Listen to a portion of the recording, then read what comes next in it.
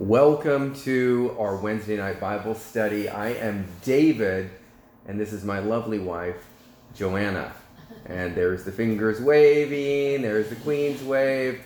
And if you're listening to this on audio, you're wondering what is going on. You should be here. So we have a live audience. Everybody say hello. Hello. So we are going to get right into the study tonight. The Lord spoke to me early this morning to teach on dreams and visions. And as I began to get ministry calls today, it seems like everybody that called had a dream or a vision, and they either wanted me to pray with them about it or ask the Lord for an interpretation.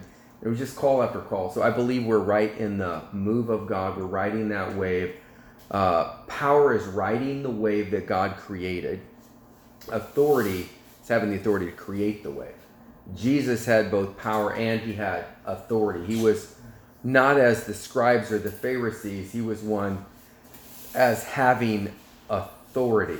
How God anointed Jesus Christ of Nazareth with the Holy Spirit and power, and he went about doing good and healing all that were oppressed of the devil. You can have the Holy Spirit and not have the power. You can have power but not have authority. And we need to have exousia, authority, and we need to have power to move things. So the illustration is this, of a police officer that's 5 foot 1 inch tall, and it's a woman, and she's in New York City, and she weighs 105 pounds, and she steps out in her police officer's outfit, and she holds up her hand. Traffic stops. Why does traffic stop for that 5 foot 1, 5 foot 2 inch, 105 pounds female police officer? Is it because she has power? Well, actually, she may have power with the gun. It's not because of the gun everybody stops. It's because of the authority of the badge. And so when you have a badge of authority, the devil recognizes that. And when you don't carry that authority, the devil recognizes it also, and he laughs at you. The illustration was told of an evangelist at one point, was ministering in a church. Not a church, it was an auditorium, and there was a couple of thousand people there. And while he was preaching the salvation message and the altar call was getting ready to occur, a demon started to manifest in the congregation. And often demons will manifest at altar calls to disrupt or to dissuade. They're a distraction, they're a false flag. And Christians will run over and start to cast the demon out, or they'll run from them. A lot of Christians just run from demons, and but people will then go to try to cast the demon out, but it's a distraction, it's a false flag. What you do is you take that person in back and you deal with them in a different room because they're distracting from the gospel of Jesus Christ going out, the good news. And so the evangelist, who was very anointed, said, somebody take him in the back room and cast that demon out of him. I don't want the gospel to be distracted from the message going out. And so some ministers went and they took him back, and it was a nasty demon. And anyway, the minister ended up giving an altar call, and men and women came streaming down, received Jesus. And then he began to pray for people to get healed, and healings took place. Blind eyes, deaf ears popped open. Person came out of a wheelchair. It was great rejoicing. And this was a couple of hours, and the service was ending, and people were leaving in tears and joy. Their sins had been forgiven. They'd been filled with the Holy Spirit. They were headed home, and he was now headed on out, and he went to grab his bags, and he heard some people yelling, and there was growling that was going on. He said, what is going on here? And he went in back, and there was 20 pastors. And it's the same guy. They're still trying to get the demon out of him. And they're quoting the word, they're pleading the blood of Jesus. Come out, you foul spirit, I rebuke you. I adjure you by the name of Jesus Christ. Come out. And the demon's just growling, and people have got like black eyes. Their shirts are torn. He said, what is going on here? He says, well, you told us to take him in the back room and cast him out. So we tried and we couldn't get him out, so we kept on bringing other pastors. He says, there's 20 of you here. It only takes 1, 2 max. He says, what's going on? He says, well, he's thrown us around the room. He's bitten us. We've got him secured. He says, let him go. He goes, no, you don't understand. He's very dangerous. He says, I said, let him go. And they let the man go. And when they let the man go, the pastor, the evangelist, he walked up And he stared the man right in the eyes as the demonic eyes looked back at him. And he looked him right in the eyes. And he said, "Boo!" The power of God hit the man, and he fell out under the power. The demon came out. He was filled with the Holy Spirit. He began to speak with other tongues. It was a marvelous deliverance. And the pastor says, "We don't understand. We spent 2 hours with 20 of us. We're beat up." He says, "And all you did was say, 'Boo!' and he came out." He says, and the evangelist said to him, he says, "When you have authority, even the begats and the begots in the gospel are enough to cast a demon out. But when you don't have authority, you can quote the word all day because the devil knows the difference." Right. And he spun around and he walked out. Do you have authority to cast out demons? Jesus gave it to you. Do you recognize your authority? I remember when I was a young believer, I was in Leavenworth Penitentiary in Building 63 when I just first started my prison sentence. Moved from the county jail there, and Building 63 is kind of a rough little environment, and it's where the Birdman of Alcatraz actually had his birds. He didn't have them at Alcatraz in California. He had them in Leavenworth, Kansas in Building 63. So that's where I was secreted away with those wonderful 16-foot walls and, the paint falling off and 200 cockroaches in the cell, just to kind of give you an idea of where God got a hold of me in response to my mother's prayers. So, you may have some backslidden children right now. Mom, pray for them. God will go ahead and get them. Pray that he arrests them without the police having to arrest them. We declare a Holy Ghost arrest right now, a Holy Ghost apprehension of the backslidden, of the prodigal children back into the kingdom of God. Well, my mother prayed me, grace on my life, and I had dreams and visions. She had dreams and visions, and she would come to me and she would tell me, she would leave a voice message on my voice recording device. You remember those with the cassette tapes? This is like 33 years ago. And it would be like, "You know who this is. Meet me at the same location we met last time, 2 days later than when we met last time." Click. My mom's like speaking in code on my voice recorder. So I'd be like, "Okay, we met on a Tuesday. We'll meet on a Thursday. I remember the location." So I would meet, and she'd be in a back booth. She'd have the menu up, thinking, "Man, she's slicker than my drug dealer friends, for God's sake. She's like, undercover." And if you people know my mom, you'll laugh about this story, and if you don't, you can laugh as well. But she actually had the menu up, and there was a newspaper. I would go back and sit, and she looks at me. She says, "How are you doing?" I said, "Fine." She said, "I had a dream." I said, "Okay." And she said, "You see that car out there?" I said, "The Porsche 911 Cabriolet." She said, "I don't know what it is." She says, "But it looks like that one, but it's older and it's got California plates. And there's a man in it with blonde hair, and he's got a gold chain, and this is what the medallion is on the gold chain, and there's a second medallion on it as well. He's about to get in trouble for breaking the law, drug trafficking, and he's going to tell on everybody and bring everybody down around him." She says, "Do you know anybody like that?" "I have no idea what you're talking about." Of course I lied. So sometimes when you have a prophetic dream, when people are in sin and you go to give them a warning dream, they won't acknowledge it because they don't want you to know that they're in sin. So don't think your dreams aren't accurate just because people lie to you and tell you they're not accurate, because they probably are accurate when you get that kind of detail. So I did know the guy. I left and I was driving down the road, and I pull up at a stop sign, and who pulls up next to me in that 911 Porsche Cabriolet? The blonde guy, Steve, and he had the necklace on with the two medallions. And he looked over at me and he smiled and he says, "You want to get together?" He held up his pager. We had pagers back then, right? And lots of quarters for the telephones, I went through about $30 worth of quarters a week just on telephone calls.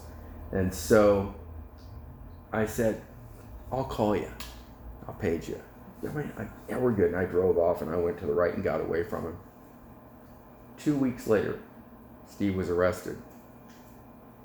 I think he had 63 kilos of cocaine or something out in California. It was a case in Kansas City, and it was the largest bust at that time that they'd had. And Steve rolled on everybody. The joke was they call him Flipper. He just flipped. I mean, he didn't go to the Grand Old Jury. He went to the Grand Old Opry and sang tenor. They had to hit him with a brick to shut him up while they changed tapes in the interrogation room. That guy was talking so much. But I'd never done a deal with Steve directly. And that indictment missed me because of a warning dream from my mother who had been praying for me. Do you know you can actually help save your children from trials and tribulations? But if your children don't repent, sin will stack, and when it falls, it will fall hard. So I took Steve's space in the cocaine trafficking space over there in Kansas City, kind of took his position, worked my way up with a whole different demographic, and I was eventually arrested with a stolen a stolen jet, a Mercedes-Benz, a bag of cash at a private airfield in Florida, Boca Raton, January 10th, 1989, and feds came out of planes, trains, automobiles, put guns in my head, ruined my orange juice morning. I didn't pass go, didn't collect $200, went to jail, directly to jail for the next 19 years, 6 months, a week, and a day. Steve rolled on everybody to 2 years. What was funny is this: I'm out on bond while Steve is getting out of prison. He's still got the friendship bracelet on his ankle from the feds, and I see him at a restaurant bar, and I just looked at him. I'm like, I'm not talking to that guy. I'm out on bond, and he's just out of prison, and I'm sure they were still calling him Flipper. Anyway, this is not about snitching, not snitching. That's not about that, but I'm just letting you know what happened. But we're talking about dreams. So the night before I'm arrested, I have a dream. And in the dream, there's a brown and white Cessna Citation II jet with a dent in the wing. There's a silver Mercedes-Benz, and I'm arrested in Boca Raton, Florida. I'm taken from there to a courtroom with a female magistrate judge with black hair, curly, and she was wearing a black anodized aluminum Tag Heuer watch. And I had 5 watch stores at the time, so I knew watches. And she was wearing this watch, and there was an orange-haired agent, like reddish orange, carrot top, and he had on boots with mud on them. And I was with my co-defendant in the dream. We'll call him Vic because that's what he's called in the book, Jet Ride: Hell Journey to Freedom. You can buy it at jetrideBook.com. Riveting book, trust me. It's fun to read. But the charges were read on a Cessna Citation II jet, and they knew about a King Air 300 twin turbo prop, that we'd stolen the month before for the Colombian drug cartel and been paid in cocaine and cash and some other things in Houston. And so I woke up from that dream, and the phone was ringing. And that dream was so real. And who was it? It was, we'd become an undercover agent that ended up delivering us not the blue and white jet that we'd ordered. The silver Mercedes wasn't supposed to be there. And it was being delivered at 6 in the morning. And in the dream, it was 9:05 in the morning. Do you know I tried to cancel that deal 3 times? I flew down to Florida from Kansas City. And I remember my mom called me and I was rude to her. And she said, God, I give him over to you. Do what you want with him. See, intercession can keep judgment from you. But if you don't repent, judgment will stack. And when it falls hard. Proverbs 1 says that because you rejected reproof and spurned correction, I will laugh at you in your calamity, God says. And so when I finally ended up in jail, God was laughing at my calamity. But he had a plan to turn me into a man of God, transformation through the process. And instead of me getting a microwave miracle, like I'd seen many other people get microwave miracles, where they just went in, God did a miracle, and they're out. And they might have been born again till they were out again. But God kept me not in a microwave miracle moment, but it was a crock pot moment, which lasted 20 calendar years. And the flavor got through and through. And that's how God got into me the gospel that is part of me now, that now releases anytime I get squeezed in a situation. What's in you comes out of you. So if the gospel gets in you, crock pot style, the flavor's through and through. You can have top-dressed ice cream. It looks good at the top. Take a couple of spoonfuls of nuts and chocolate. You dig down. It's just regular ice cream. But if you have that Haagen-Dazs from the first spoonful to the last, it's flavor through and through. God inhabits the praises of his people. You know, Jacob was blessed, but he inhabits the praise of his people. So blessing is like top-dressed ice cream. You can pray blessings over people and they've got that top-dressed ice cream, and that's good. But when it's inhabited with the flavor through and through, God inhabits the praises of his people. And if you want the presence and the power of God, the authority of God, it comes from spending time in his presence, where we become super saturated by being in proximity with the King. If you walk in to a bar and there's cigarette smoke in the bar, even if you just go in to pick up to-go food, let's say you're on a ministry trip or travel or business or vacation, and you decide you're hungry and you walk into a bar restaurant and there's cigarette smoking going on, you walk in and you walk out and you go back into the car with your wife will say, "You stink high to heaven like cigarettes." I said, "I was just in there 5 minutes." But see, you left the room, but it permeated, it transferred to your clothing, and you took it out with you. Well, when you're with God in the secret place, in the Most High's presence, there is an anointing, a fragrance of his knowledge that's diffused in every place that transfers to you. And when you walk out, people can smell the fragrance of God on you.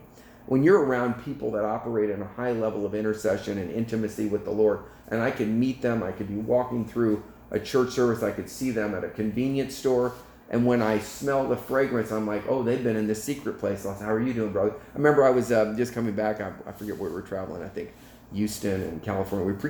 We were just preaching in Houston and San Francisco this last week. And I remember that I met a guy in the bathroom in one of the layover flights, and I saw the shine on his face, and when he walked by, I smelled the fragrance of heaven on him. And I looked up, I said, "How are you doing, brother?" And he looked at me, he said, "I'm doing good." And we didn't say anything, but we knew. See, because when you operate at a realm or a level, you recognize people. Game recognizes game. Glory recognizes glory. And when the glory of God is on somebody who carries that glory or that anointing or that authority recognizes another. And so you can walk into a room and recognize who carries authority in a secular meeting, who carries authority in a church meeting, who carries the presence of God. You can just recognize it. So, so I heard this quote yesterday. I was on the phone with my wife. We were coming back driving through in the rain, and we were talking to somebody, and they said this. I'd heard this quote about 20 years earlier. Revival happens when the secret place with God alone is taken to the marketplace. That's when real revival happens. Evangelism really happens. Revival happens when what you got in the secret place, you're willing to go out into the marketplace with it. Because we don't fish in our own bathtub. I mean, a lot of churches, they're like, people got born again and again. You get born again once, you can renew your faith. But you want to go not fish in your own bathtub. You don't want to have an aquarium you just pull fish out of and put back in. You want to go win the lost in the highways and the byways. Go into all the world and preach the gospel, and these signs will follow them that believe in my name. They'll cast out demons. They'll speak with new tongues. They'll lay hands on the sick. They will recover. They'll pick up serpents in their hand. They'll cast out demons. Somebody slips them a Mickey, put some poison food in there. They just pray over it. They nullify it. And the signs and the wonders of the gospel cause the non-believer and the witch doctor to say, "You got something we don't want. We want that power." And you can let them know. You need to meet the one who has all the power. He gave me power over serpents and scorpions and over all the power of the enemy. He'll do it for you, but it comes through a consecrated life. Does that help out a little bit? Okay, so we're going to get into dreams and visions.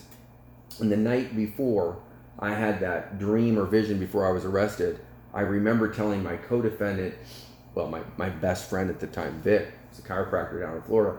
I said, man, I had my convertible. I used to love to rent convertibles down in Florida, come from Kansas City. Rent a convertible, had my overpriced Porsche design, 18 karat gold sunglasses. I think those were probably put through a shredder and confiscated along with everything else.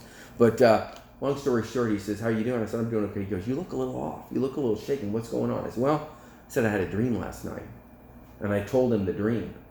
And he said, "What do you think?" I said, let's cancel this deal. We tried to cancel the deal, and it just was too far along, it seemed like. And we looked at each other and we said, what's in a dream? And we laughed. And here's why we laughed, because the plane was supposed to be blue and white. The time was supposed to be 6 a.m. And Vic wasn't supposed to be there. And the silver Mercedes wasn't even ours. It was from a bonus from the last jet deal. I think they got paid in emeralds too, in cash. But long story short, things were delayed because the feds couldn't get a reverse sting operation on the blue and white, so they had to get a brown and white out of a different state, and that's why they were late getting in, and it was even dinged on the wing, so they delivered us the wrong jet. And so we were back at the hotel, and the next thing you know, we're like, let's just go ahead and drive on the tarmac, and the seat broke. See, God knows everything from the end to the beginning and backwards. The seat broke, and Vic was about 6 feet tall, and I'm about 5'8.5". Had to add that in on a good day.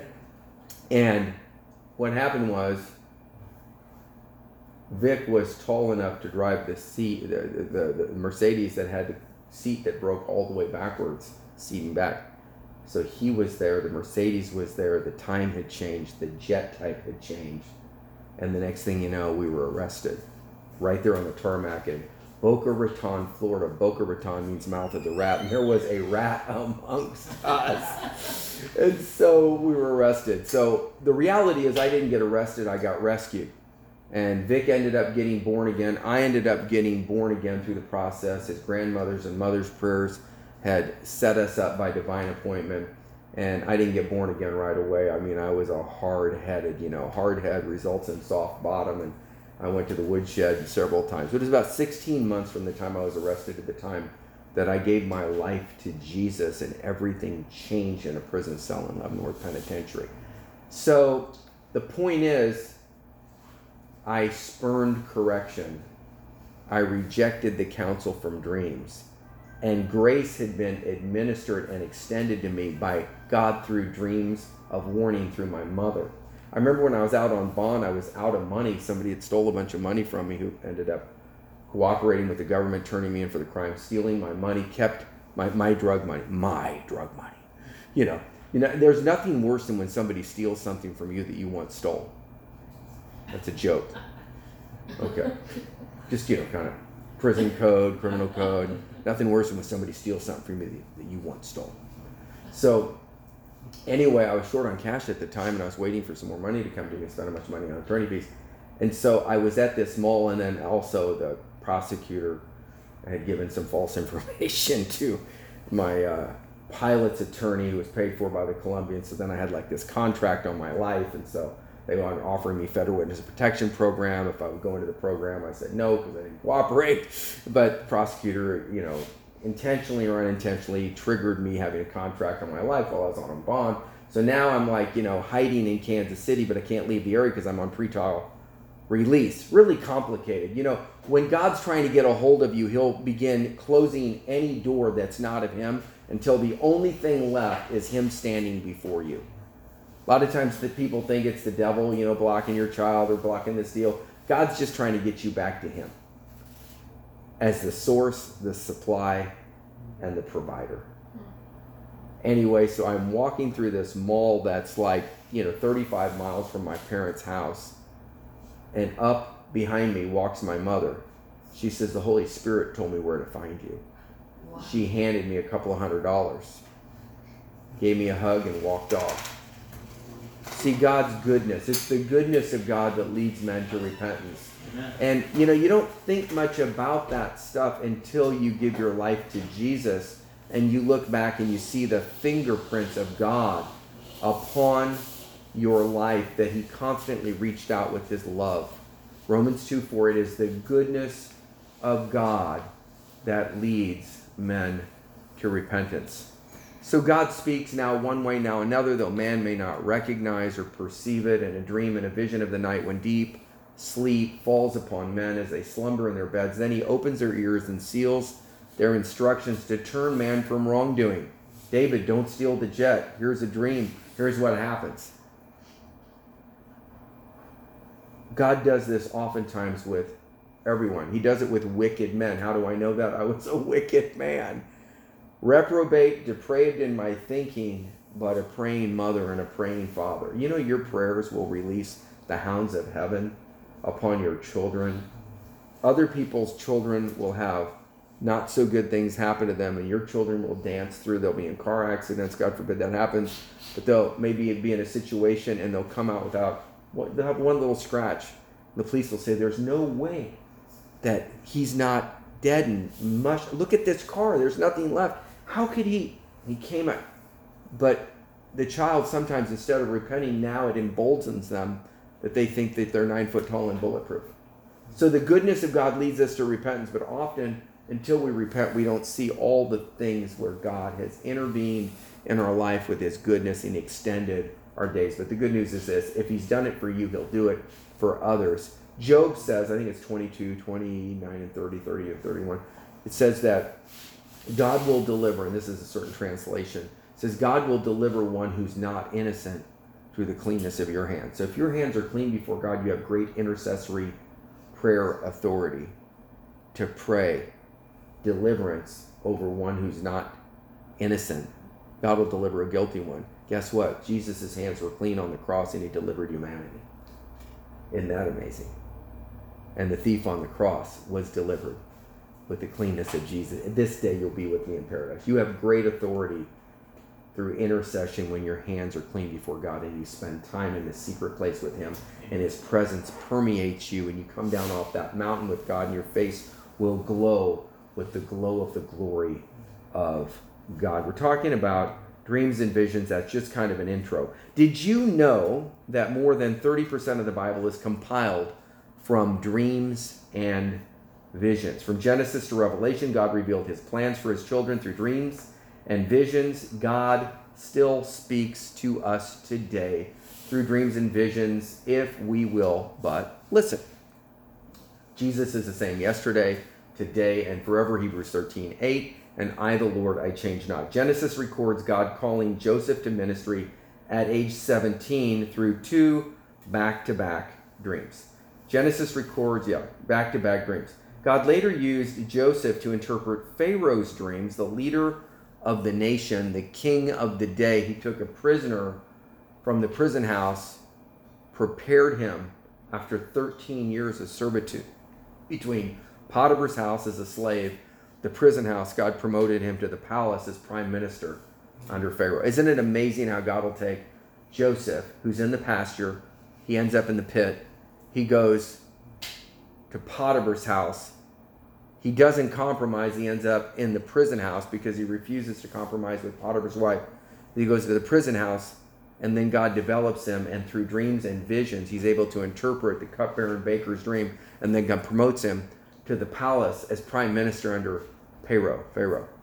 So pasture, pit, Potiphar's house, prison house, palace, prime minister under Pharaoh. The 7 P's.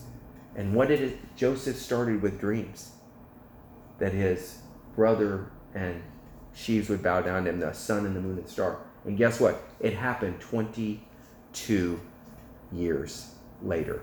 God knows the end from the beginning. Have you had dreams? Write your dream. Make it plain upon the tables that he may run that readeth it. For the dream is yet for an appointed time. Though it tarry, wait for it. It shall surely come to pass. Daniel 7:1 says, write the dream down. So if you'll write it down in the middle of the night, you want to know what will happen? When you wake up, God will often give you interpretation. Or when you write it, God will often give you interpretation right there. And if you say, I'll remember it in the morning, you may, and you may not. Because your natural thinking and the presence of God will lift, and your natural thinking will come back, and you'll not be walking in the mind of Christ that you had when you had the dream. So the best time to write a dream down is right after you wake up from it and have it. And I'll guarantee you, if you begin to leave paper and pen by your bed, God will begin to visit you in dreams and visions, just like he promises in Job chapter 33, verses 14 through 18. So God later used Joseph to interpret Pharaoh's dreams of Egypt's coming famine, Genesis 41, verses 1 through 36. Pharaoh then promoted Joseph from the prison house to the palace and made him prime minister over all the land at age 30. He is second in power in Egypt. and he's a Jew. Tell me how God doesn't sneak a 007 agent in. Yeah. They're worshiping pagan gods, and God brings a Jew into the palace to save two nations because he loves the pagan just the way the pagan is, but he loves the pagan way too much to leave him in that condition. God will position you.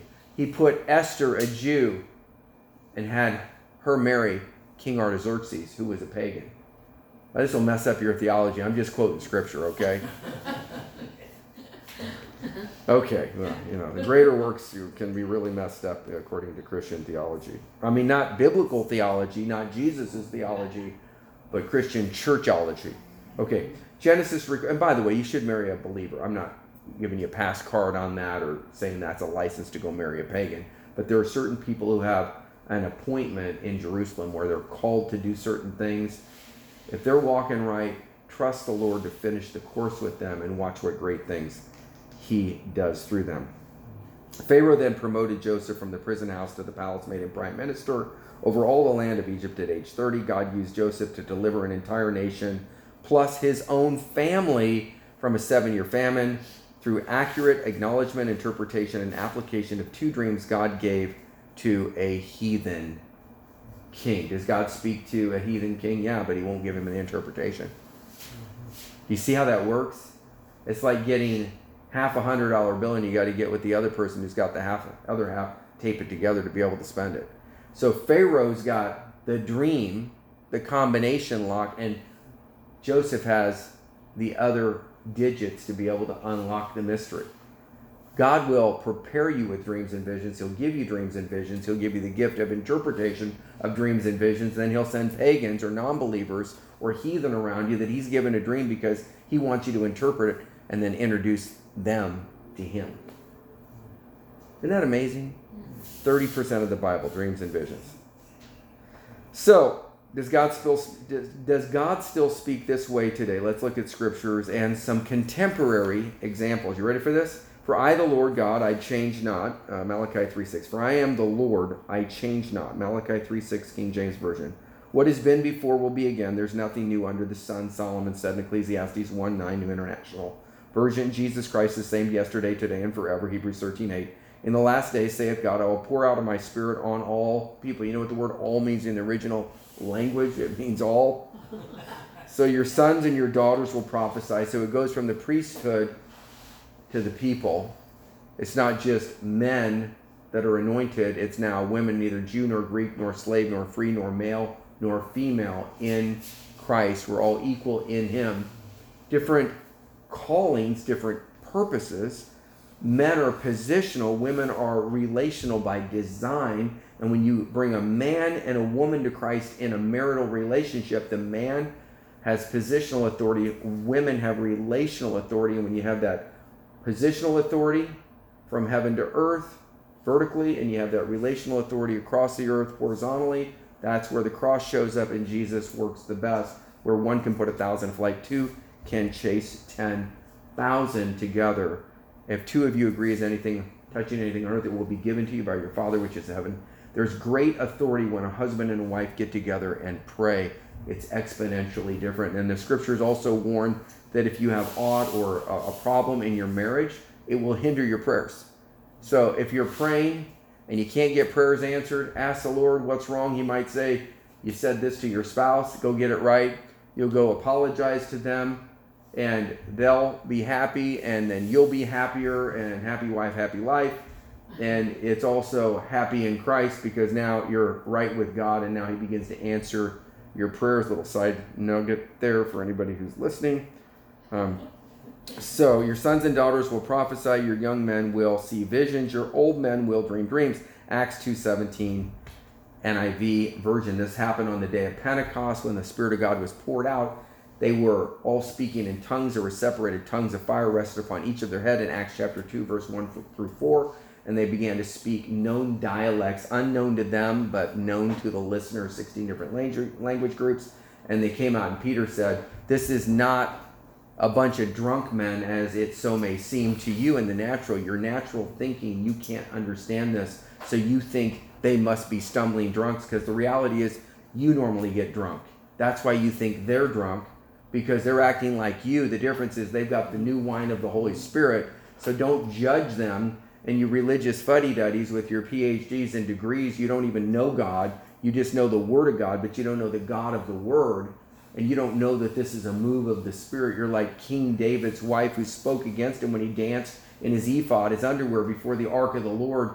And she spoke against him, and she became barren in her womb. Don't speak against the things of the Spirit that you don't understand. Instead say, Lord, if this is you, I want it too. Go get you a dose of the Holy Ghost. You'll be in the secret place with him. You'll come out, go to the marketplace. Revival will happen, and you'll have authority to cast out devils, heal the sick, cleanse the lepers, and raise the dead. You won't have to call the pastor or a preacher or go to a healing service, because you carry it with you, because your authority over situations is in direct relation to the proximity that you walk with Jesus. Peter denied Christ 3 times, walked on water and sank, rebuked the Lord, but when he got in the secret place with Jesus, then his shadow began to heal the sick and cast out devils. So it doesn't matter what you've done, where you've made mistakes, because if you just get in proximity with Jesus, the rest of it happens. Okay. The Bible clearly tells us that God speaks through the language of dreams and visions today. Actually, I've got a book called Dreams and Visions. David Herrabini. You can go to Amazon.com. You can pull up Dreams and Visions. It's a great book, and it will give you scriptural keys for interpretation, tools, and you can also get it at virtualchurchmedia.com on our shop link there, and you get it on instant download, Kindle, and all that other stuff. So the Bible clearly tells us that God speaks through the language of dreams and visions today. Scripture is full of examples. Church history records numerous examples. Many men and women of God altered history by obeying the dreams and visions he gave them. These include missionaries like Dr. Livingstone, who carried the gospel to an unevangelized land, Corrie ten Boom, who saved the lives of many Jews by hiding them in her home during the Holocaust, Dr. Martin Luther King, who said, I had a dream that changed a nation. If God still speaks in dreams and visions today, why are we not experiencing them is the question. God's no respecter of persons, Acts 10:34. If he did it for them, he'll do it for you. Do you want them? Do you want God to speak with you in this way? Well, I got news for you. God wants to speak to you in this way, or you wouldn't be under the sound of my voice, because he always confirms the word spoken with dreams and visions and confirmation of signs and wonders following. So you're not here by accident. You're not listening on Facebook Live or YouTube or Rumble or whatever thing, or an audio on SoundCloud, or maybe somebody sent you a soundbite. It's not by accident that you're hearing this. Prepare to receive an outpouring of dreams and visions that will pull you into the presence of God. Somebody said to me, why doesn't God just speak audibly? I said, I've had the audible voice of God on a few occasions. And guess what? Pretty scary, because some things that happen afterwards, thank God you got the audible voice of God. You needed it. Or it might save your life. But normally he speaks in the still small voice, the quickening of Scripture. I've got another book called Hearing God 25 Different Ways. I encourage you to look at that. That's a great book to learn the various ways in which God speaks. But God doesn't often speak audibly. He did with Moses. He spoke to the prophets in dreams and visions. This is not true of my servant Moses, who is faithful in all my house. With him I speak clearly face to face. He hears the voice of the Lord. Well, Moses also wrote the first 5 books of the Old Testament, the Pentateuch, Genesis, Exodus, Leviticus, Numbers, and Deuteronomy. So we have canonized scripture from Moses, who God spoke to face, audibly, as a man speaks to his friend. Numbers chapter 12, verses 6 through 8. So the primary way in which God speaks is Scripture, the Bible. So we speak to God in prayer, and he speaks back to us when we read his Bible and Scripture. But he'll also give us dreams and visions. What will happen is he'll give you dreams and visions, and he'll pull you into the secret place with him. So you can have interpretation of the dreams and vision, and he gets to spend time with you. We're so busy on social media and the vicissitudes of life that often he has to catch us when we're knocked out and visit us in a dream or a vision of the night. He'll often speak in our ears, seal our instructions. He'll often give us a song in the night or wake us up with a song in the morning. Scripture provides the answer on why we're not receiving them, because God is always moving. We're just not always in the Spirit to move with Him. The gifts of the Spirit are always moving. We're just not always in the Spirit to move in them. So if we'll move in the Spirit, which is the secret place with the Most High, where deep calls unto deep, we'll begin to hear His voice. We'll begin to get saturated with His presence. We'll take the secret place to the marketplace, and revival and evangelism will happen. We'll no longer be fishing in our own bathtub. We'll be out in the deep waters and catching a great drought of fishes, bringing back Jesus, the just recompense of the reward that He so deserves for the work that He did for you and me on the tree 2,000 years ago. So here's the scripture. It says, although God speaks again and again, no one pays attention to what He says. At night when people are asleep, God speaks in dreams and visions. Job chapter 33, verse 14, 15, TEV version. Another translation renders it this way: for God does speak now one way, now another, though man may not perceive it, in a dream and a vision of the night. When deep sleep falls on men as they slumber in their beds, God does all these things to a man twice, even 3 times, to turn his soul from the pit, that the light of his life may shine upon him. Job 33, 14 and 15 and verse 29. That's the NIV version. The question then is not if God is speaking this way through dreams and visions, but rather, are we listening and are we perceiving or paying attention when God does speak through His language of dreams and visions of the night? Are you hungry? Blessed are those who do hunger and thirst after righteousness, for they shall be filled. Amen. A practical example. In 1820, God brought a child into the world who would later be known as the Moses of her people. Her name was Harriet Tubman, also known as the conductor of the Underground Railroad. Harriet was born a slave on a Maryland plantation and later escaped to freedom on the Underground Railroad. In fact, they just came out with a movie last year, I think, Harriet Tubman. Fabulous movie. God spoke to Harriet in numerous dreams and visions, giving her specific instructions throughout her 92 years of life. God instructed her how to set other slaves free. See, dreams will help set the captives free when you listen and obey. God showed Harriet rivers, swamps, and passages through forests in advance when she would take people to freedom, slaves, to set them free on the Underground Railroad. He also showed her how to lead slaves in Ohio, Pennsylvania, and New York safely to Canada during the pre-abolition days of slavery in the United States. Her life records numerous life-threatening trips that inspire faith. She led more than 300 black men, women, and children past the swamps, forests, rivers, and secret hiding places that marked the dangerous escape route to the north. Like Joseph in the Old Testament, who was used to help save his brothers and family, the Lord's dreams guided Harriet Tubman to return to the Maryland plantation and deliver her 3 brothers from slavery as well. This dear servant of God could neither read nor write, yet she was never caught. And she never lost a single passenger as conductor of the Underground Railroad. That's the power of a relationship and proximity with Jesus. Dreams and visions delivered 300 people. She carried a pistol with her. You know why she carried a pistol? It wasn't to protect her from, it was, if you're going with me, I carry this pistol because you have to be fully committed for your freedom. If you go back, you could get the rest of us caught. So I will shoot you. So if you want to come, it's death or freedom, but we're not compromising. She never had to shoot anybody, but nobody came when they realized how serious this was. She had no turncoats. 300 delivered because God loves to set the captives free. And he did it through the gift of dreams and visions.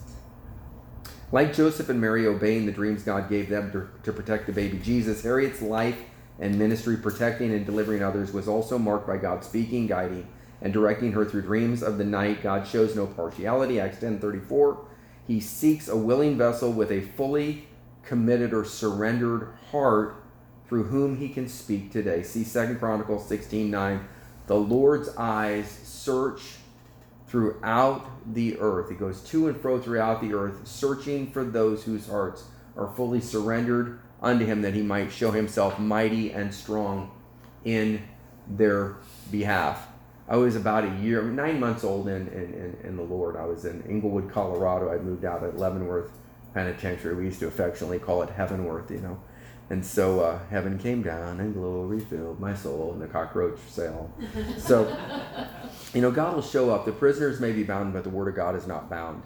And so I was at this new facility, and the word of God had gotten into me, and I just had this amazing scripture memory. It was a gift.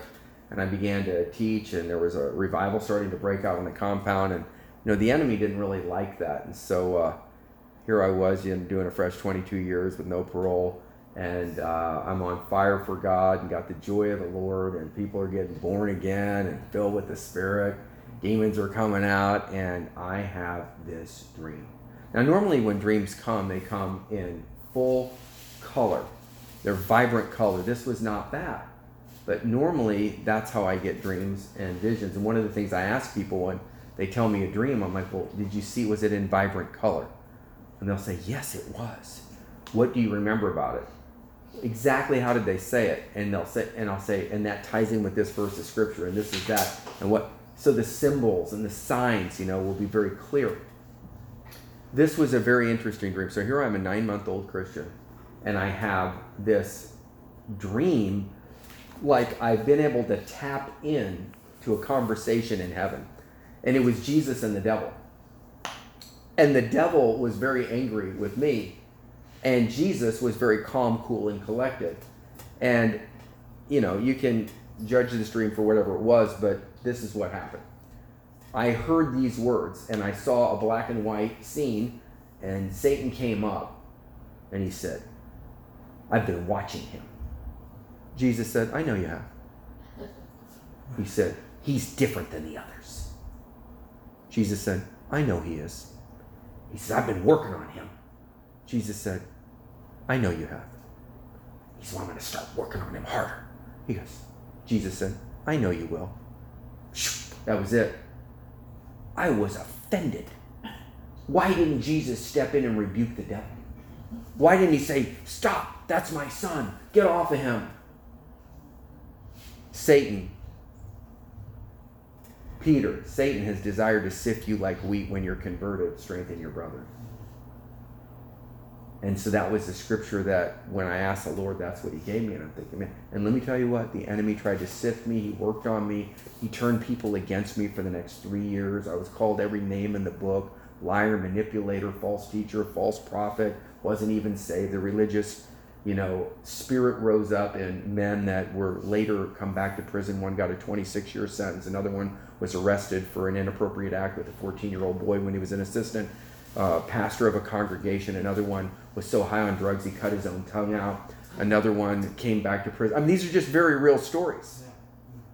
So when the religious spirit comes against you, pray for those men or women, because it doesn't end well for them. And you might be upset and offended, want to call fire from heaven. You have no idea what's coming, because the religious spirit is a murdering spirit. Jesus died at the hands of religious people. Crucify! What should we do with Barabbas? Let Barabbas go. What should we do with Jesus? Crucify him. The first murder in Scripture is Cain and Abel. One is obedient, Abel. Cain is disobedient. Satan is crouching at your door, Cain. If you do what's right, you'll be accepted. If not, sin is crouching at your door, seeking to have you. Instead of repenting at that moment, God was speaking to Cain.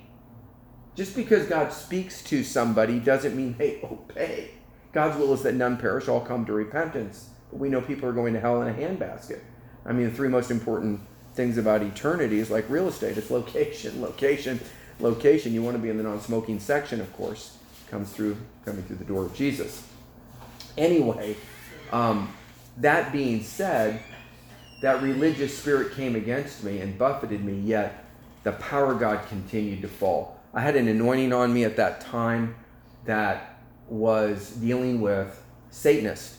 And so Satanists, I led a lot of Satanists to Christ on the compound and cast out a lot of demons, had a lot of unusual manifestations, and people would astral project that were operating in magical arts, and they would show up from another building at 2:30 in the morning, astral projecting their spirit man into my cell. And the Holy Spirit would wake me up. I'd be sitting on the edge of the bed, and they'd come through the door, their spirit man, and I'd be like, the Lord told me you'd be here. Are you ready to hear the gospel now?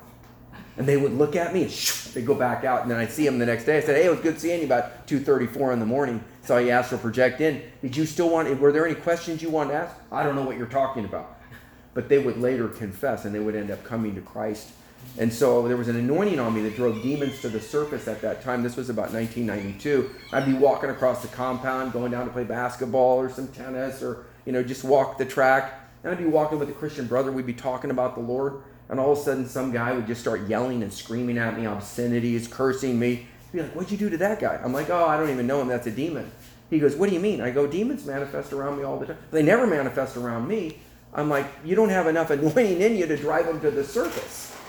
So people that are really crazy anointed, they'll have demons manifest and say crazy things. I had a ministry friend of mine who used to have that problem. He was far, far more anointed than I was. And he'd been in ministry, he had ordained 2,600 pastors, and he'd been locked up over a crime that he actually didn't commit, but it turned out to be politically motivated, how they locked him up, and he had a signs and wonders anointing. He'd be reading his Bible at 4 o'clock count, and a guard would just come up and just yell and scream and curse him and call him all kinds of names and this and that. He'd just look up from his Bible. Yes, sir. No, sir. I'm thinking, man, I thought I had problems. That anointing really drove that to the surface. There was a minister on TV, and he was really anointed during that season. And there'd be a lot of Christian ministers on TV, and I'd go get a TV room, and I'd be watching TV, and they'd come in, oh, Dave, you got the TV room. When are you going to be done? About 12 minutes left. Okay, we'll come back. Can you hold the TV and turn it to basketball for us and let people know we got the TV room? Sure, no problem. I had, respect on RESPECT. That's what I had respect in prison. And so you treat people good.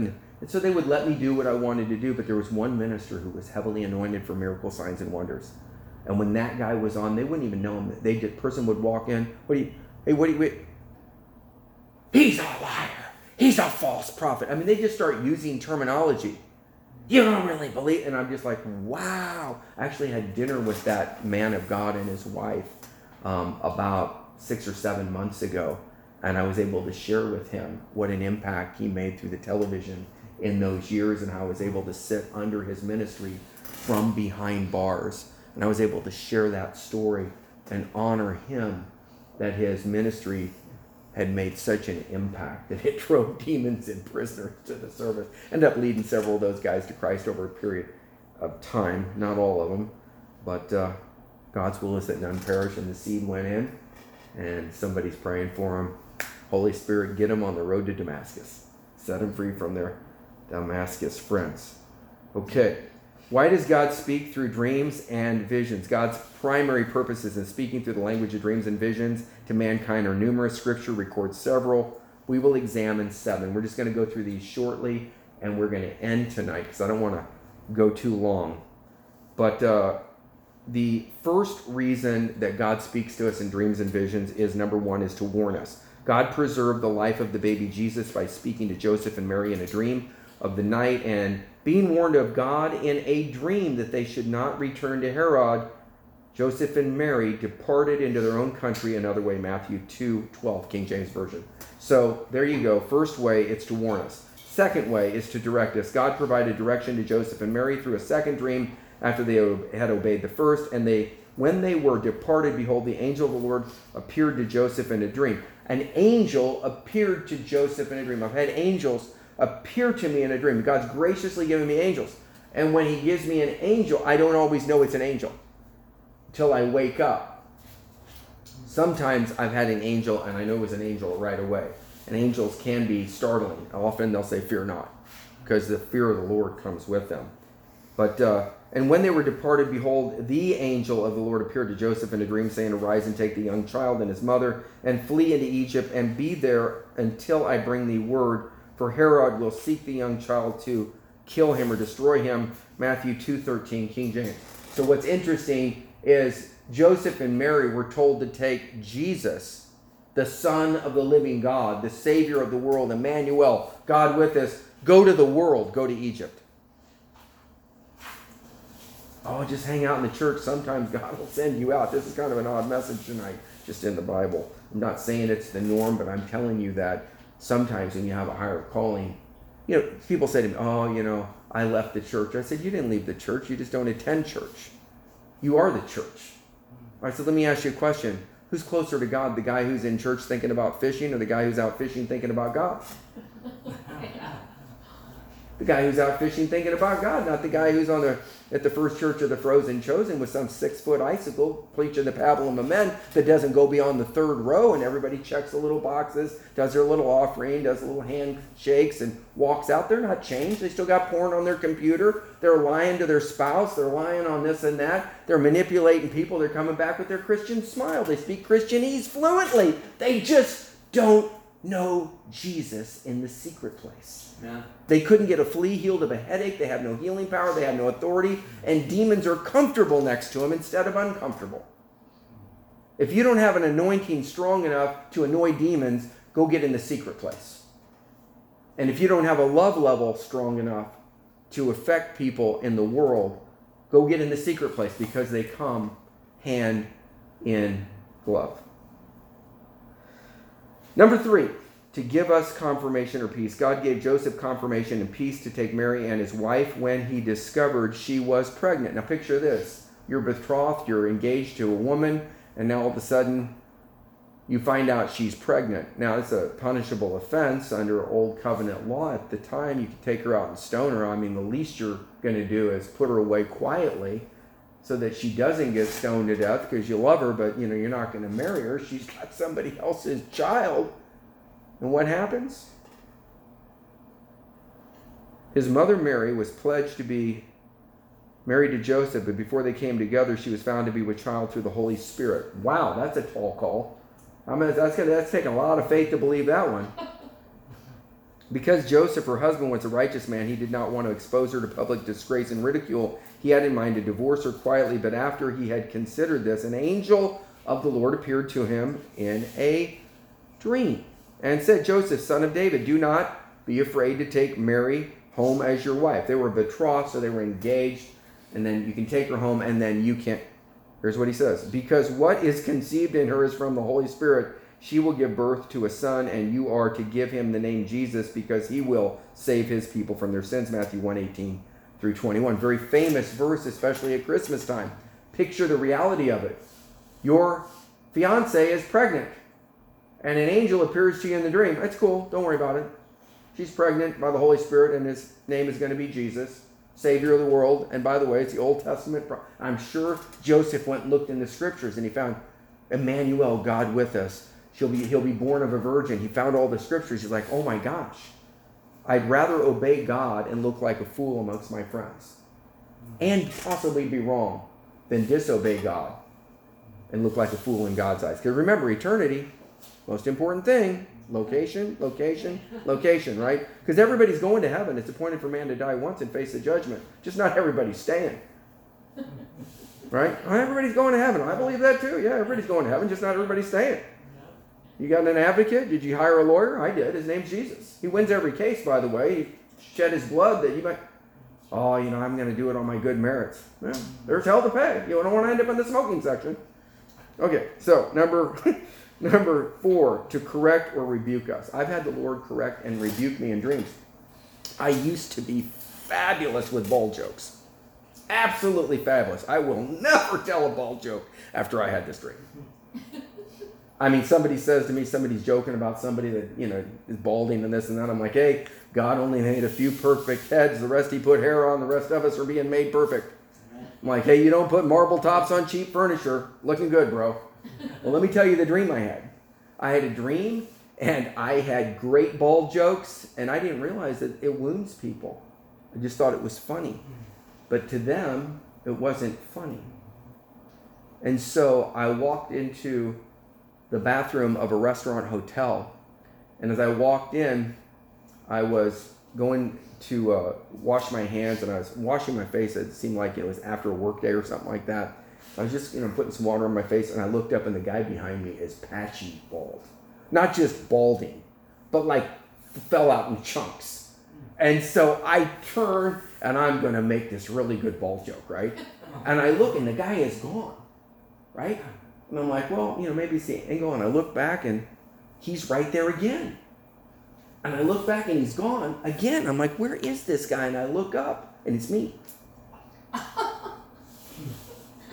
And the first thing I thought of, oh my gosh, I've got to get hair implants, this and that. I thought of Apollo Hair Bond. I thought that's going to cost 10 grand. That's like 30 years ago. And I'm like, oh, who knows what it costs now. Anyway, long story short, I said, oh my God. And I heard these words. Because you have spoken this against others, this has come upon you. We learn not to steal by being stolen from. We learn not to judge others by having that same thing happen to us. Now we have compassion and mercy. So you'll never hear me tell a bald joke. And by the grace of God, I still got my hair. Right? I started to lose my hair about, 7 years ago, and God grew it back in and back. That's another story. I've got before and after pictures, so God even gave me hair back. Just crazy deal. Okay, my point is, God will rebuke you in a dream. I've actually had the Lord rebuke me in dreams in different ways, and I've gone to like a friend of mine. I'm like, you wouldn't believe this dream I had last night. It was like a confidant and a friend. I'd be like, yeah, well, sure. What's the dream? Well, I had this, and the devil gave me this dream, and I was acting this way, and I don't act that way. And there was like silence. I was young in the Lord. I go, what's the silence for? He says, you really want to know? I'm like, well, I guess. You do act that way. I do? It's like, absolutely. That dream wasn't from the devil. That was from God trying to reveal your behavior. And I'm like, really? I'm like, okay, I guess I better repent. And then God would take me through that crock pot process of transformation in the prison cell with cockroaches. Okay, so to correct and rebuke us, God corrected King Abimelech, a wicked king, rebuking him in a dream at night for taking Abraham's wife. This is number 4. Sarah is one of his concubines, but God came to Abimelech in a dream one night and said to him, you are as good as dead, because the woman you have taken to be your wife, she's already married. Now Abimelech had not gone near her, so he said, Lord, will you destroy an innocent nation? Did he not say to me, she's my sister? By the way, Abraham's wife, Sarah, was good looking, and he was afraid they would kill him and take his wife. So he said, oh, she's my sister. So Abraham, the father of our faith, kind of told a little fib here out of fear.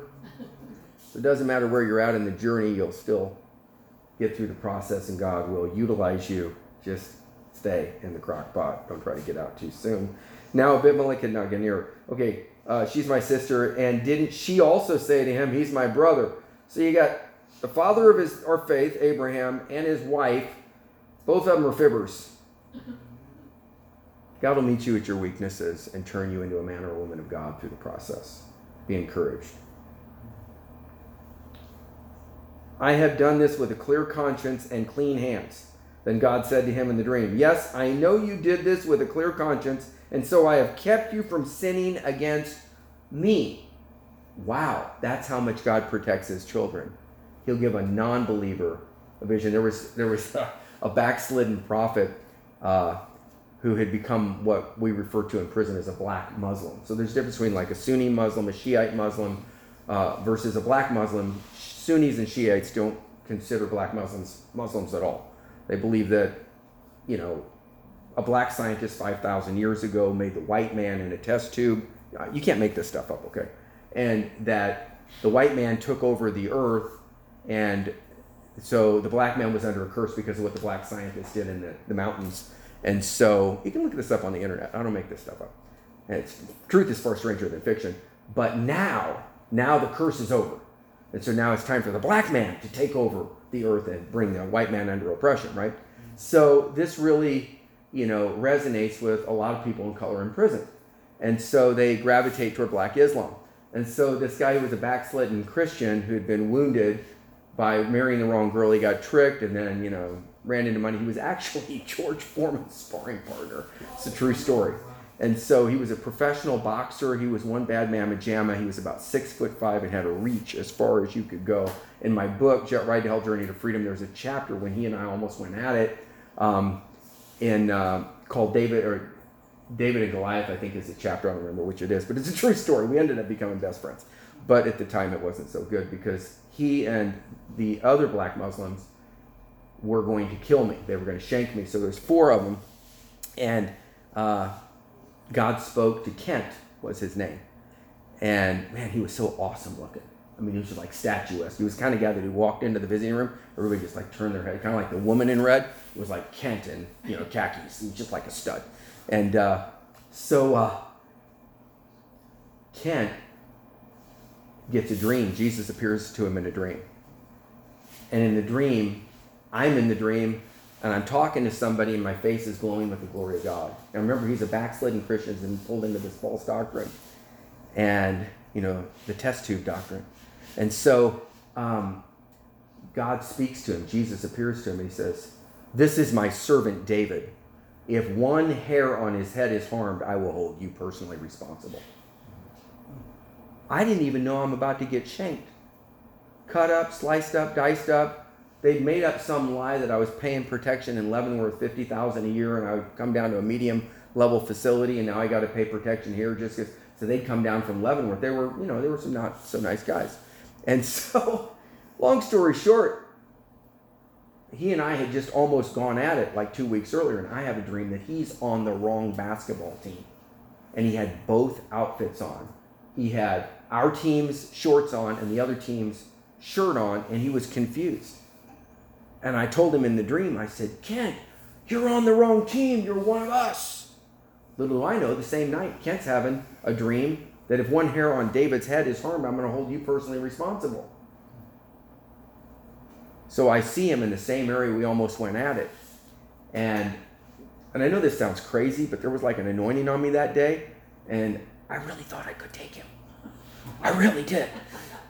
Real or imagine, I'm just telling you, I thought I could. And there was something in my eyes that he saw. And because he was a professional boxer, he didn't know whether I had a shank or what. We're like circling, and he goes, "You better go on, little man." I said, "My name's David." And I said, "I run to the battle against Goliath." And he looked at me, he says, "You're either crazy or you know something I don't." He goes, "We're good." We circled, and I went out the door, and I went, "What were you thinking?" The anointing lifted just that quick, And so, but I mean, in that moment, I just thought I could, like David with Goliath. And that sparked him. We talked about that later. He goes, "Yeah, you had something in your eyes that wasn't normal." And he said, "I knew something was up." He goes, "And I didn't want to tangle with you because I'm a professional boxer. So there's something happening." He goes, "Now I realize it was the Holy Spirit." And he said, so here I am. I go and I approach Kent, and he's in that same spot. I go, "Hey." He goes, "Yeah." I said, "I need to talk with you." He goes, "Yeah, I need to talk with you too." And he sat down in a very violent, non-threatening way. He goes, "Come on over and sit down." And I said, "I had a dream about you." He looked at me. He said, "This is crazy." He says, "I had a dream about you."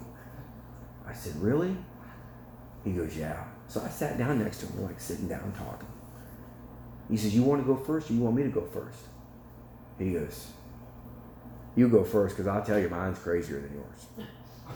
I said, "Okay." So I told him my dream, and he just shook his head. He goes, "What you don't know about me is," he says, "I'm a backslidden Christian. I was called to be a prophet." He says, "I heard a voice. I got tricked. I married a woman who wasn't even a Christian. She was from a false sect of Christianity. It ruined my life. I backslid. I ended up selling drugs." He said, "And then I ended up in prison. I ended up in prison for drug trafficking. And then I got swept away with the spirit of racism and anger and hatred." And he says, "I'm in prison for that." He said, "I had been on the wrong team." I said, "Well, the good news is when you switched teams, you started dunking and nobody could stop you." And he goes, "Well, let me tell you my dream." He says, "The 3 black Muslims that I hang out with and I've been studying with? He goes, yeah. He goes, they're planning on killing you. I'm like, well, that's not a good dream. He goes, no, that's not the dream. That's the truth. He goes, the dream is, and then he tells me that he saw me, and he goes, I went to them and told them, you can't mess with that guy. That's God's servant. So now they want to kill me if I don't go with them to kill you. He goes, so you need to pray for me because I don't want to get messed up with God. I'd rather die and stand between you and them and go to heaven than stand with them and go to hell. Wow. Dreams are powerful. So we went into the room, we prayed. Kent rededicated his life to Christ. I was sitting in my chair, and I'm standing, and he's sitting down, we're still same height. Praying for him, and the power of God hits him. He gets demons knocked out of him. He gets filled with the Holy Spirit. He got speaking in other tongues. This went on for about 45 minutes.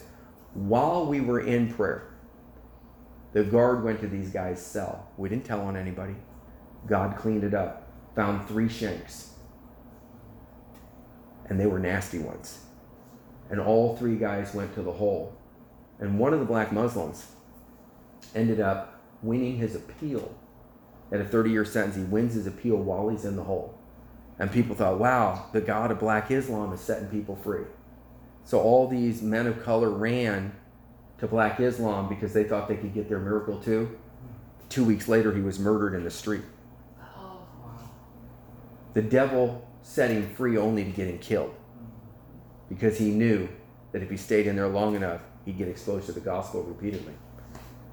Wow, that's sobering, isn't it? Yeah. Okay, let's close this out. God does speak in dreams and visions, doesn't he? Yeah.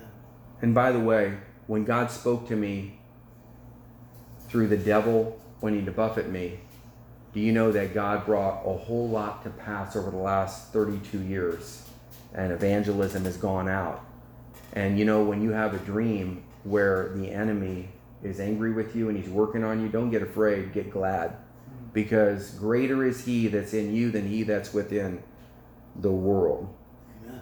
So King Abimelech, a non-believer, was rebuked by the Lord in a dream and repented. But God said, if you do not return her, you may be sure that you and all yours will die. God says, I'll kill every one of your family members if you don't give Abraham his wife back. And Abraham ended up as a fibber, and Sarah as a fibber and fearful, getting the plunder. And they sent Abraham and his wife out with the goods in the midst and prospered them. And then God blessed Abimelech through it. So people come into encounter with Jesus, or they come into encounter with Yahweh God through dreams and visions when you handle them correctly. Number 5, to call us to ministry, or call us to intercession. God used the prophet Amos to intercede for the tribe of Jacob, and God's wrath against them diminished. This was accomplished in a series of 3 visions given to Amos. Twice God showed Amos what he was about to do against Jacob or Israel. Amos interceded, "O Lord God, please forgive your people. Don't send them this plague. If you turn against Israel, what hope is there? For Israel is so small." Amos 7:2-5. Anyway, it goes on. God mitigated down through dreams each time, or a vision. As Amos interceded, God relented of the evil. That's the power of intercession. You can actually agree with God's highest will for mercy. Because God's desire is that none perish, but all come to repentance. God takes no pleasure in the death of the wicked, but rather that the wicked repent. Pray for your political leaders, that they repent. Because judgment's coming. Pray that they repent. You'd be amazed when a soul repents, and he's out killing Christians thinking he's doing God a service. He might write 2/3 in the New Testament. When some of these people that are not doing the right thing, they get an encounter with God and they repent, think about how much good they can do. I'm telling you, there's a shift taking place behind the scenes right now. It's a lot of the gospel going out that we know about behind the scenes that we just recently heard about from different people. We can't talk about, but God is visiting wicked leadership right now in dreams and visions. That doesn't mean they're going to repent, but they're being given an offer right now. And wouldn't it be better that they repent and they do good with their gifts, callings, than just, smoking section? Okay, number 6, prophesying to others. God sometimes provides messages for others through the vehicle, dreams, and visions. This, in its simplest terms, is the gift of prophecy. Prophecy is hearing from God and speaking the message that you've received to others. God said to an entire church congregation in the book of Corinthians, for you can all prophesy. The word all again means all. That's you. 1 Corinthians 14:31. So God wants you to have the gift of prophecy. The book of Joel says, and afterward I'll pour out my spirit on all people. Your sons and daughters will prophesy. That's what Peter quoted in the New Testament in the book of Acts. He was quoting from Peter, or he's quoting from Joel's bar. I call it Joel's bar because the new wine was poured out. They got drunk in the spirit. Okay. Number 7, to call us to ministry. God sometimes uses the vehicle of a dream or a vision to call an individual into the ministry. Joseph's experience in the Old Testament pattern followed this calling. Joseph's experience followed this pattern where he was shown he would be, his family would bow down the sheaves to him in Genesis 37. Saul of Tarsus met Jesus on the road to Damascus in an open vision, being knocked to the ground and blinded for 3 days, called into ministry. God then spoke to Ananias in a vision, confirming Saul's call to ministry. You see how many times we see visions and dreams. This is part of the supernatural call. When you operate in signs and wonders, visions and dreams will be common. My wife has a seer level gifting. We'll be talking and she'll be like, I don't have the energy to pray, this and that. She'll be like, oh, I just saw something. And she'll be like, you put me on the phone with him. And she's like, doesn't have the energy. We're worn out. I don't want to pray for him. All when she had the key, she's like, oh, this is what it is. Break it off. And they instantly get set free. And we're going back, man, I'm tired. Can't wait to go home to be, to go to bed. What? To make yourself available unto the Lord for dreams and visions during sleep? Yep. Okay. So God spoke to Ananias. Anyway, so that's that. So that's the reality of dreams and visions. Do all visions and dreams come from God? The answer is no. Some come from the devil. Some come from too much pizza, ice cream, and anchovies before bed. You can have soulish dreams. You can be too busy in business, and you'll have soulish dreams where your mind's just spinning. So learn how to distinguish between dreams that come from the Lord and write the dream, make it plain upon the tablet. Leave an iPad by your bed. Leave a phone to speak the dream into. Pen and paper, the old-fashioned way. That's how I learned. But God will use all of it. And then when you get up in the morning, you'll see the paper by your bed and you'll be like, oh yeah, I had that dream. And it might be even scratchy and, bad cursive or whatever. And you'll be able to look and you'll break it down and God will give you interpretation of that. Or right in the middle of the night, God will give you interpretation. One final thing is we're closing. I have a friend of mine, Prophet Rob. He was actually the pastor who married or officiated the wedding of Joanna and me. He has an incredible gift. He's got a Daniel 2 anointing from time to time. Doesn't happen all the time, but I've seen it on several occasions. He'll be prophesying, be preaching, he'll be teaching. All of a sudden he'll stop and he'll call somebody out. He'll say, last night you had a dream. And, okay, well, a lot of people had dreams, I guess I'm supposed to tell you the dream. You're supposed to give me the interpretation. No, I'll tell you the dream you had. And he'll tell them their dream scene by scene with the interpretation. And the power of God will fall as every scene he sees, he reveals. And so he was ministering in another nation. I won't name the nation, but he was brought to what would be likened unto the attorney general there, who was a Christian in about a 2-3% Christian nation. And so here he was in that high level, and the woman who was a minister had facilitated him at some churches. She had contact there. Long story short, she said, this prophet will tell you what you said in your bedroom last night. Rob was like, oh man, that's, God, you just kind of set me up. That's kind of a tough one. But it's not tough for God. And so this guy was a Christian, but he didn't believe in the supernatural moving of God. And so Rob came in and he said, okay, tell me what I spoke in my bedroom last night. Rob says, God, you really need to do something. And all of a sudden he had a vision. He says, this is what the Lord just showed me. The Lord showed me that you were talking to your wife last night. And you said you feel it. You have a straw position. You're just a straw man. You just signed paperwork that's already been created for you. And all you're doing is rubber stamping what others are using through your position of authority, and that you feel like you're not making a difference. And you told your wife you're coming in to resign today. And he looked, shut the doors. And he took notes as Rob prophesied to him on how to run that nation. So God will use prophets behind the scenes with people in positions of authority as we hone our gift with him in the secret place. And we'll carry that presence into the marketplace. And revival will happen. and will plunder hell and populate heaven and bring Jesus the just recompense of his reward that he paid for on the cross for you and me and them 2,000 years ago. That's still resonant and effective today if we'll simply spend time with him and carry him by presence, power, authority, prophecy, revelation, and the goodness of God will lead men to repentance. Let's pray. Lord, we ask that you would pour out your Spirit afresh on all flesh.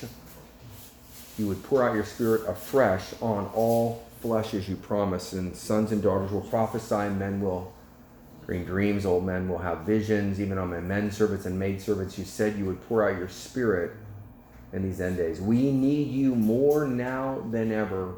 So we pray that you would visit us in dreams and visions, and you would give us the wherewithal to get up and write them down and not just to fall back asleep, that we might obey the Daniel 7:1 and Habakkuk 2:2 and 3. Write the vision. And I wrote the vision that I saw. And I thank you, Father God, for doing this, even beginning tonight, that you might draw us from the language of dreams and visions into your presence, into the secret place, that you might give us the tongue of the learned, that we might speak a word in season unto him who is weary, and you might make our tongue the pen of a ready writer, that we might speak those things we have received as being in proximity in the secret place with the King of Kings, Jesus of Nazareth, and you would send us out into the marketplace to bring the secret place to them, that hell might be plundered and heaven populated by your glorious gospel of love. And those in agreement said, Amen. Amen. But we'll see you next week, Quantum Kingdom Life. I'm David. This is my lovely wife, Joanna. Queen's Wave. And there we go. And we will see you next week. Visit us at Virtual Church Media. And if you want to partner with our ministry, we appreciate the support. We're getting ready to do a series of TV broadcasts on international TV. We're needing some things, so contact us. You're a really healthy, hearty donor. We'll sit down with you. We can utilize the money to get the gospel out to the nations. God bless you. Amen.